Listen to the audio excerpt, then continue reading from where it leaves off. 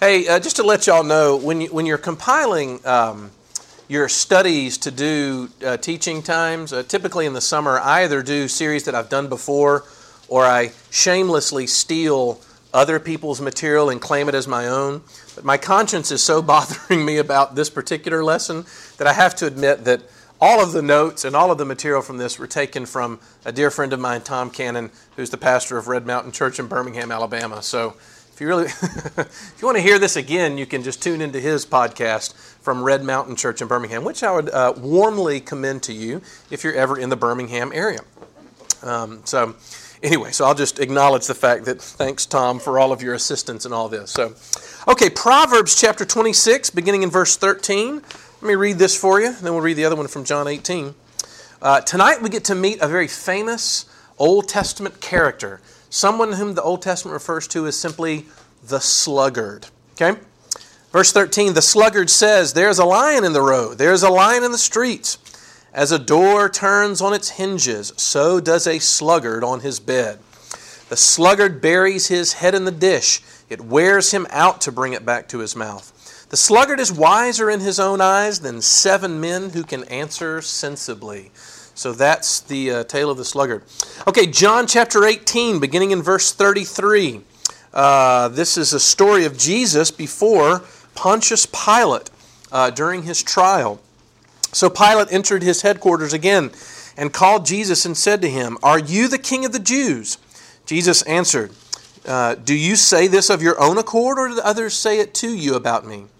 Pilate answered, "Am I a Jew? Your own nation and chief priests have delivered you over to me. What have you done?" Jesus answered, "My kingdom is not of this world. If my kingdom were of this world, my servants would have been fighting, that I might not be delivered over to the Jews. But my kingdom is not from the world." Then Pilate said to him, "So you are a king?" Jesus answered, "You say that I am a king. For this purpose I was born, and for this purpose I have come into the world, to bear witness to the truth. Everyone who is of the truth listens to my voice." Pilate said to him, "What is truth?" After he had said this, he went back outside to the Jews and told them, "I find no guilt in him. But you have a custom that I should release one man for you at the Passover. So do you want me to release to you the king of the Jews?" They cried out again, "Not this man, but Barabbas." Now Barabbas was a robber. Okay, this is God's Word. Hey, when I was in seminary, one of my favorite classes that I was interested in taking was a class in the topic of apologetics. I don't know how many of you know exactly what apologetics are, but that's the theological study of how to defend Christianity to skeptics. Does that make sense? How to give an answer for the faith that we have. It's kind of an intellectual, philosophical discussion, but it was one of my favorites because I knew that I was headed to the college campus. And I remember thinking to myself that one of the most difficult parts of my job would be trying to give intellectual and philosophical answers to the people that were skeptical about Christianity, that looked at it from sort of from the outside in. Well, you know, what I discovered actually really surprised me. Because for every one person for whom I had an intellectual, philosophical discussion with about transcendent things, I met 10 people whose basic approach to life was, I just don't care. I've had students oftentimes even acquiesce in the midst of a discussion about religion in general and say, "Okay, so some guy 2,000 years ago died on the cross and rose from the dead. So what?" And it's been surprising for me to see that among college students. And it turns out that I'm not the only one. I was not the first RUF campus minister here at Ole Miss. As a matter of fact, there were 3 guys that preceded me. But the guy who was my immediate predecessor was a fellow by the name of Jeffrey Lancaster. And Jeffrey was very helpful to me in preparing me for what Ole Miss was like. And I remember asking him what he thought the number one problem on this campus was, spiritually speaking, among Ole Miss students. And I remember him looking and saying, apathy.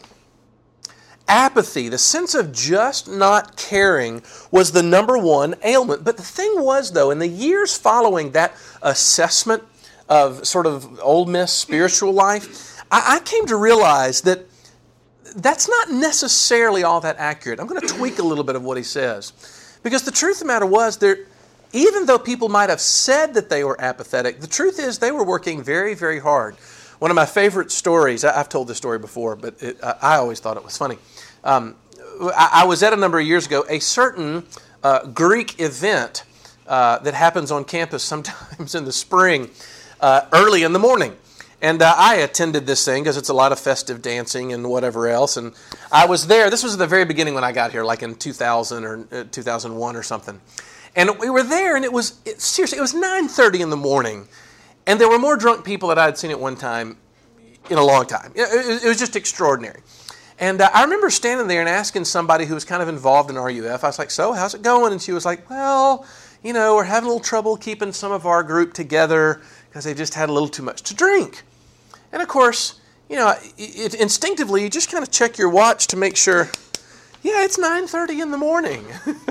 And I ended up making sort of a sarcastic comment about that, to which her reply was, well, the truth was they were up, since about 6 o'clock this morning. They made an announcement about it last night so that people could start drinking to ensure that they would be wasted by the time they actually got to the event. And of course, I sat there, sort of furrowing my brow in amazement. And the guy next to me, who was a senior at that time, looked at me and just as deadpan as he could, looked and goes, wow, now that's commitment. And all of a sudden, I understood something really profound about even people whom you would look at and say that they're totally apathetic. Even the people that you think would be the most apathetic are actually people that are constantly pursuing something in their life. There's a very weird interplay that I've watched happen where on the one hand, there's plenty of people who seem to be devoid of any real motivation in life at all. But on the other hand, they doggedly pursue some means of either entertainment on a shallow level or even meaning on a profound level. And there's this weird connection, but at the heart of both of them is the sin that the Bible refers to as sloth, as being what the Proverbs writer calls the sluggard. And in many ways, this is one of the most misunderstood of the 7 deadly sins that we're looking at this summer in trying to get a window into our understanding of sin. But we're going to try to unpack it as we have been doing it, which is to first of all look at the definition of sloth, to find out what's at the heart of sloth, and then figure out how we can begin to cure our sloth. It's really just honestly fun to say the word sloth over and over again. I might do a little bit of a sloth later on as we get into little James Connery. What's his name? Sean Connery. What time was that in the podcast? That'll be edited from our discussion. Okay. First of all, the definition of sloth. What are we talking about here? Well, sloth doesn't seem to deserve to be in the top 7 if you think about it. This is in the same group as pride and anger and lust and all these other things. For a lot of people, you get to the topic of sloth and you think to yourself, I'm clear on this one. Because if you look at my daytimer, I'm so busy. I'm super busy. I'm not the lazy one that you've seen. Well, that's a great misunderstanding about what sloth really is. Historically, if you go back into it, there was a 4th century Egyptian monk named Evagrius, who was one of the first ones to teach on the 7 deadly sins. And what he actually was one of the ones that had originally reduced the list from 8 to 7. And he did so by combining apathy and despair into one, which we now call sloth. The Greek word that's translated sloth is the word acedia, which means no care. It basically means, in simple, it doesn't matter. That there's nothing that really matters. In other words, sloth is just a listlessness about life. It's a despondency over the fact that there might be any meaning in the world. It's a paralysis of the will to do anything. Sloth, right? And one of the great sort of windows into the meaning of the word sloth is the animal that we know of as a sloth. This is a really interesting thing that Tom taught me about here. Think about the sloth, okay? Sloth hangs in a tree all day. incredibly strange animal. You realize that 2/3 of a sloth's body weight comes from the content of its stomach. Incredibly lazy animal. It's very interesting that scientists have noted that the breeding of sloths is actually very typically delayed because it doesn't really want to be bothered with moving around to find mates for itself. When you're too lazy to pursue sex, what does that say about you as a creature in God's world? The sloth sleeps, 15 to 18 hours a day, they say. But most characteristic is how it treats its young. Infant sloths will normally cling to the outside of their mother's fur, but of course occasionally they fall off. But sloths are very sturdily built, and very few of them actually die in the fall. The reason why infant sloths die is because their mother is oftentimes too unmotivated to actually go down and to retrieve her own young. Look, even in the wild, that's bizarre, okay? But you get this perfect picture of the idea of sloth as being this state of moral burnout. In other words, a complete spiritual dejection that's given up on the pursuit of anything larger than themselves. The slothful person has no what we might call a social ideal, something they're looking at, a cause that's worth dying for. They lack any sort of framework of meaning in life. There's nothing that can persuade them to give up on their own self-interest to do anything for anyone else. Nothing in the midst of it. There was a writer, English writer, who lived a couple decades ago named Dorothy Sayers. She was a contemporary of C.S. Lewis and actually a friend of his, who wrote on sloth saying this. Listen to this quote. She says, "It is the accomplice of every other sin, sloth, and their worst punishment as well. It is the sin that believes in nothing, cares for nothing, seeks to know nothing, interferes with nothing, enjoys nothing, loves nothing, hates nothing, finds purpose in nothing, and lives for nothing, and remains alive only because there is nothing it would die for." That's a vivid description. Look, it's important to note because sloth, and I like her definition there, is not necessarily the absence of work or busyness. Look, you can be very slothful and be incredibly busy. Sayre also says that one of the favorite tricks of sloth is to hide itself under the cover of busyness. In this form, a really full schedule that people keep is used simply to keep yourself insulated. You ever notice people that are untouchable because they're always so busy? And that in some sense they're using their busyness to stay disengaged from other people, to keep on the outside looking in. And so basically what they end up doing is they obsess over their things. They obsess over their stuff. They obsess over their boyfriend-girlfriend relationship, their family, their jobs, their hobbies, anything. But they use it to tend their own patch and keep the world at large. That's sloth, because there's no principle that's tying them together.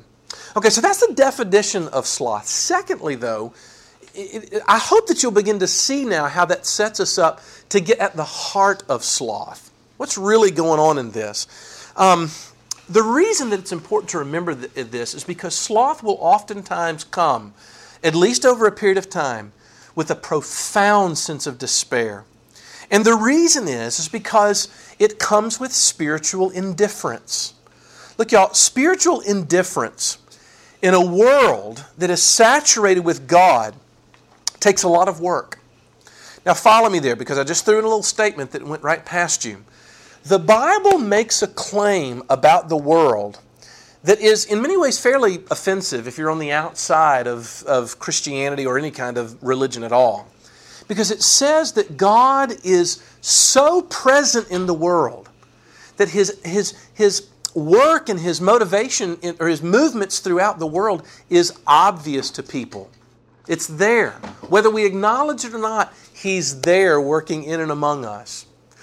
So therefore, sloth, which is spiritual indifference, the Bible says takes a lot of work. You have to pursue actively the ability to deny that God is there. So much so that the Bible refers to that person who says that there is no God as the fool. That's what it says in Psalm 14:1. The fool has said in his heart that there is no God. That's the slothful person.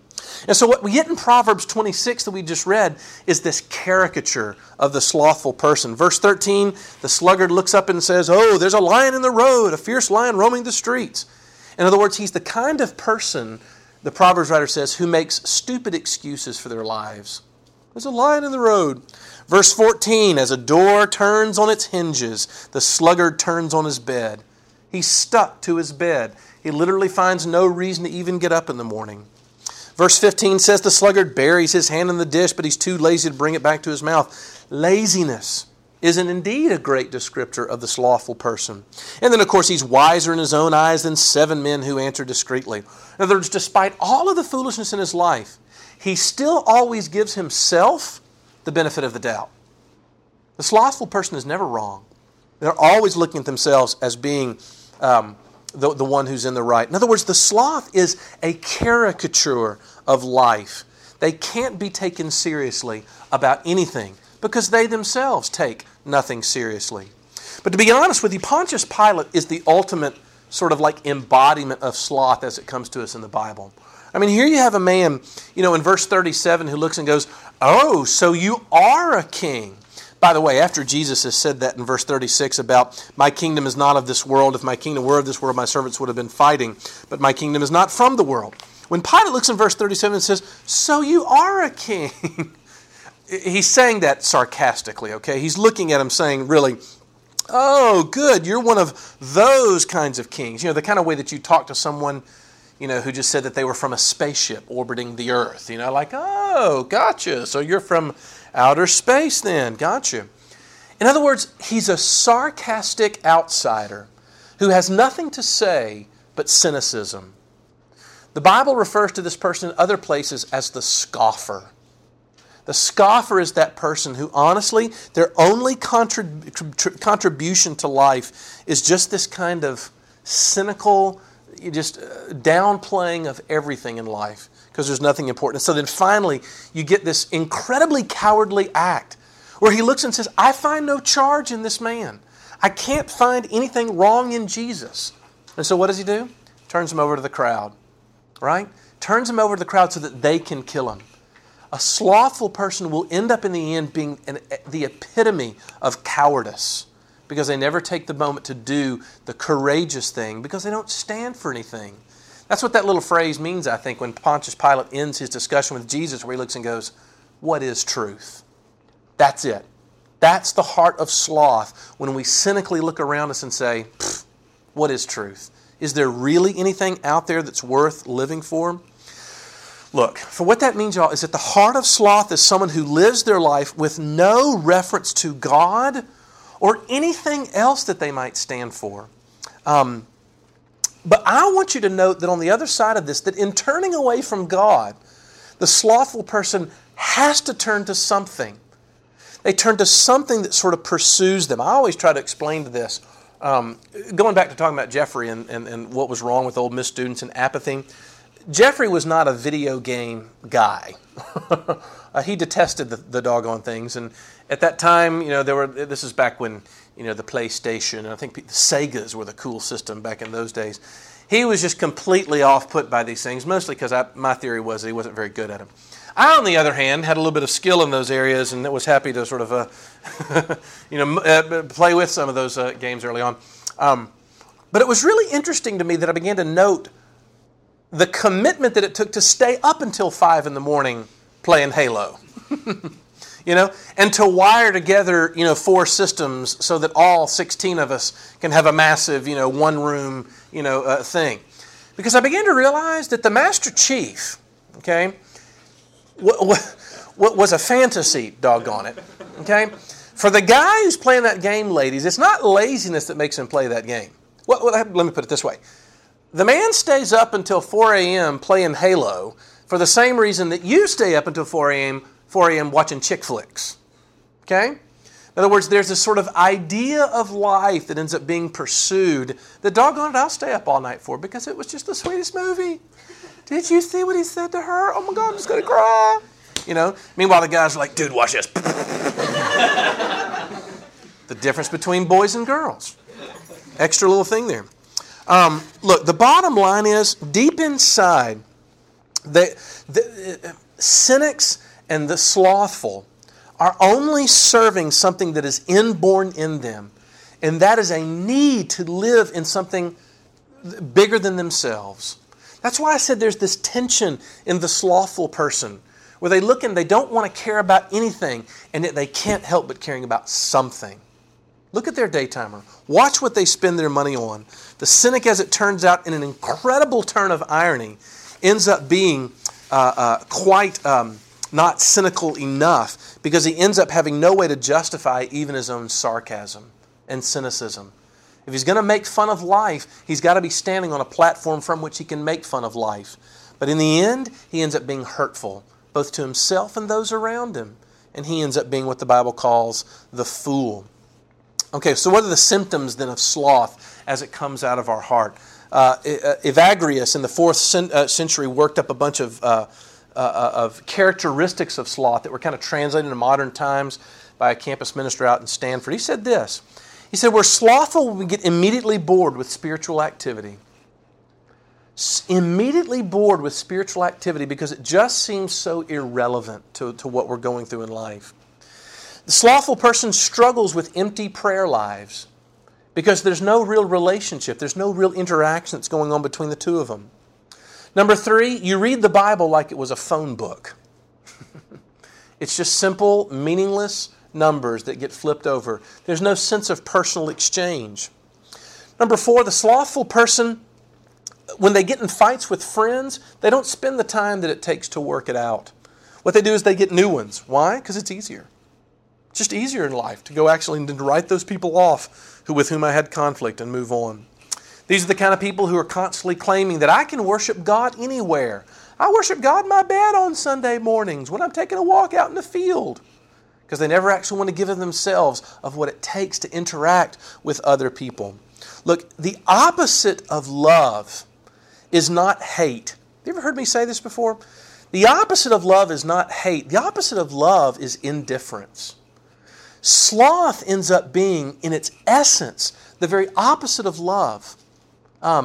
Because indifference is something, look, when you hate someone and you get angry at someone, you're at least affirming that something about them is worth getting upset over.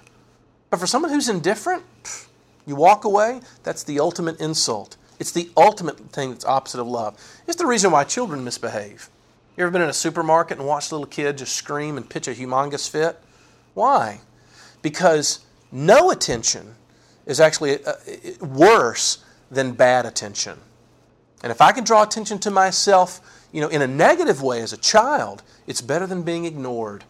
There's a book by a guy by the name of Chap Clark who is submitting that in the last 20 to 30 years of youth culture, that includes you and kind of me for that matter, we're living in the first generation of parents that were too busy for children. And you know what the title of his book is called? Hurt.